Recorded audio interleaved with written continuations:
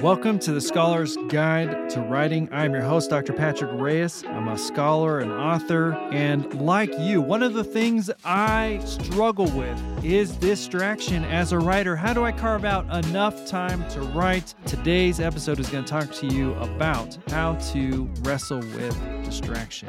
So as always, we want to get settled for our writing moment. Do me a favor, because the theme is distraction, limit your distractions. Make sure you have just your Word document or your journal open, close out all other windows, get into a quiet space, a relaxed space, get your coffee, your tea, so that way you can stay focused for just 20 minutes, because that's all you need to get some work done. Let me just start with the world and your mind are in collaboration to make sure you're distracted and cannot write. The average American changes tasks every 75 seconds. And when you're on your screen, the average that someone stays on their main window is only 45 seconds. So what we're going to talk about is some key strategies for you to be less distracted in a world that wants your attention. So the first thing I want you to pay attention to is, how do you limit your distractions in your environment? Cal Newport has done incredible work on this. He wrote the book Deep Work. And one of the suggestions there is think about your writing space. How do you carve out a space that honors your vocation as a writer? Think about it as a third space, not an extra, trying to steal a couple minutes on the couch between activities or in your office or in the conference room or jumping around coffee shops. No, this is to support your vocation. How do you carve out a third space, not home, not work, but a third space for you to do your deep work? And we're going to let you imagine it, because it doesn't have to be real right now. If it is, good for you.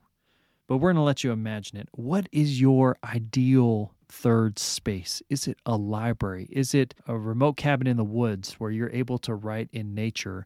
Is it a garden? Is it a dedicated office in an ivory tower? What is your ideal space to write? Take just 2 minutes. What would a distraction-free space look like for you? Describe that to me.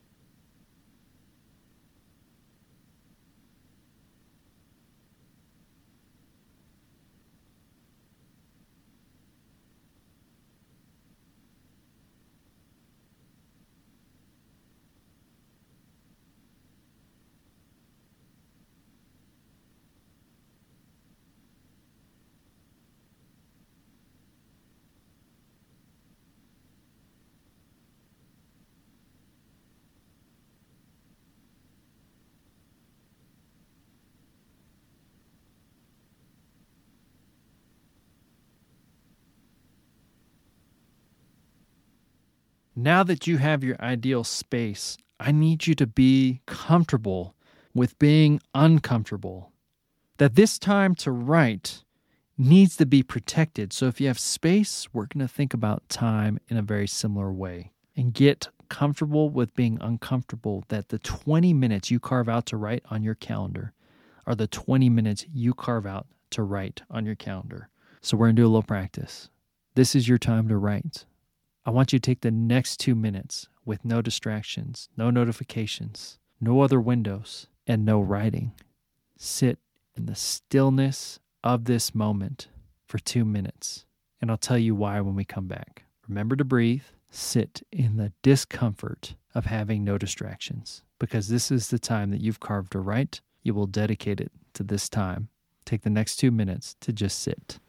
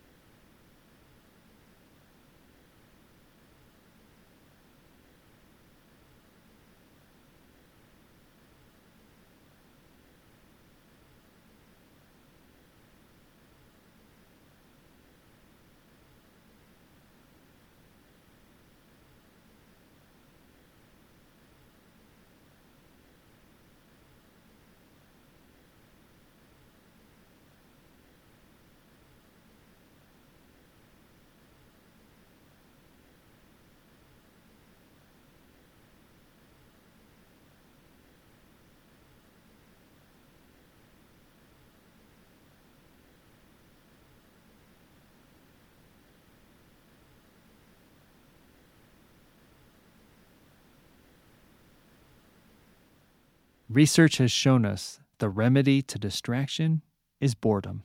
How do you carve out spaces where the most creativity, where your brain can make those connections? It means that you have to have no notifications, no disruptions. So when you're writing and you're 20 minutes or an hour or 2 hours or 5 minutes, that time that you've carved out to write distraction-free, whether you write or not, is the time for that work. And sometimes to be a writer, you don't write. You sit with the discomfort of writer's block. There's a lot of research that says if you carve out this time and make it a daily habit, cutting out distractions as a daily habit, the world will conspire to help you. People will start to notice your rhythms. You'll start to notice your own rhythms, and you'll start to itch. I need to get my writing in today. So carving out this time is important. So we talked about space. We talked about time. Now I want us to write a commitment to ourselves on this sheet of paper. Now, you may imagine a library in Middle Earth as your ideal writing space. So we want to make it concrete. How do you combine these two things? I want you to write down your commitment. I am going to create a third space to write. This is what it's going to be in the real world right here. I'm going to commit to, say, 20 minutes. That's how much I commit. 20 minutes to writing every single day, whether it's in your journal, on your computer. But what's the space and time commitment you're going to do to cut out all distractions to honor your vocation as a writer? Write down your commitment right now.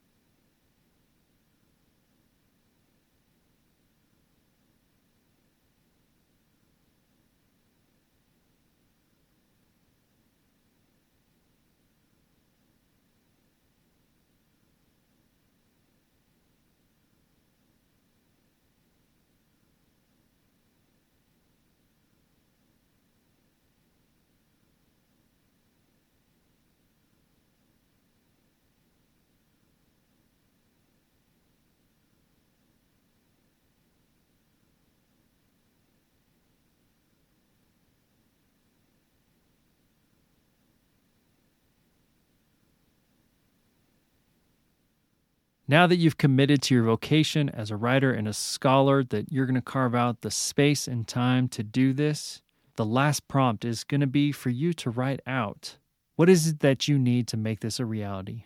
Knowing that you can't commit to all of this. Maybe you're like me and you got kids that you got to take care of. Maybe you got a job that you got to write around. What are the types of things and supports that you need to make this commitment a reality? So write down the questions or requests you might have of your partner, of your friends, of your family to help you make this a reality. Think about the financial implications. It might mean that you need to invest in space, a desk, a lamp. Think about the things that, in order to make this a commitment a reality and make them tangible, what are the things that you need to make this commitment? Take just a minute or two to write those things down.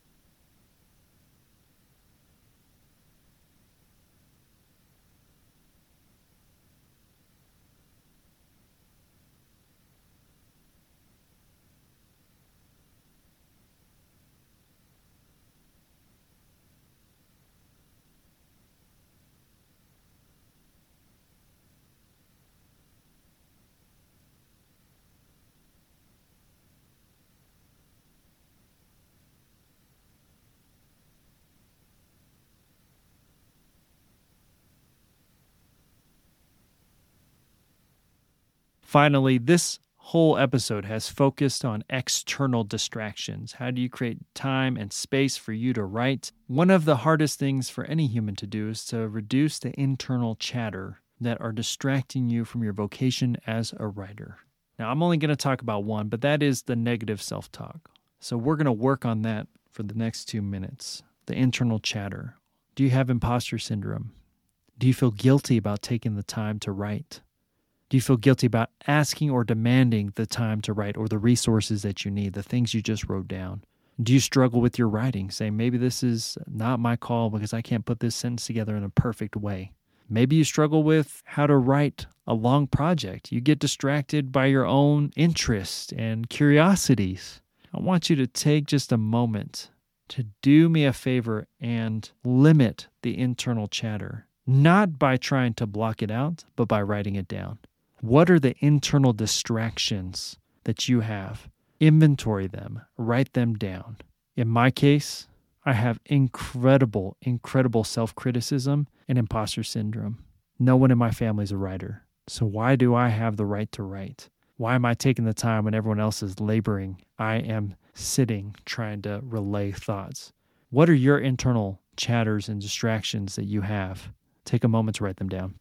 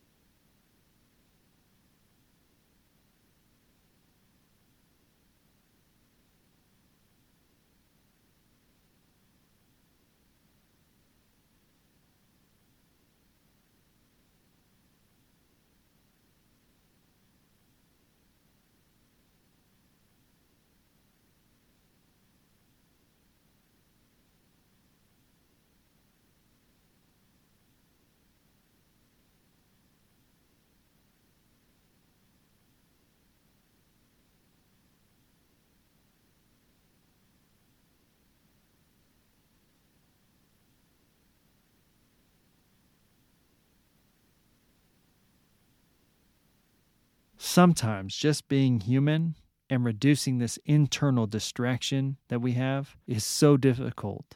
But by naming it, we can move forward. We can start to plan and build around it. So now that you've seen what the things are that are distracting you from your vocation, your call as a writer, as a scholar, you get to challenge those assumptions. I am a writer.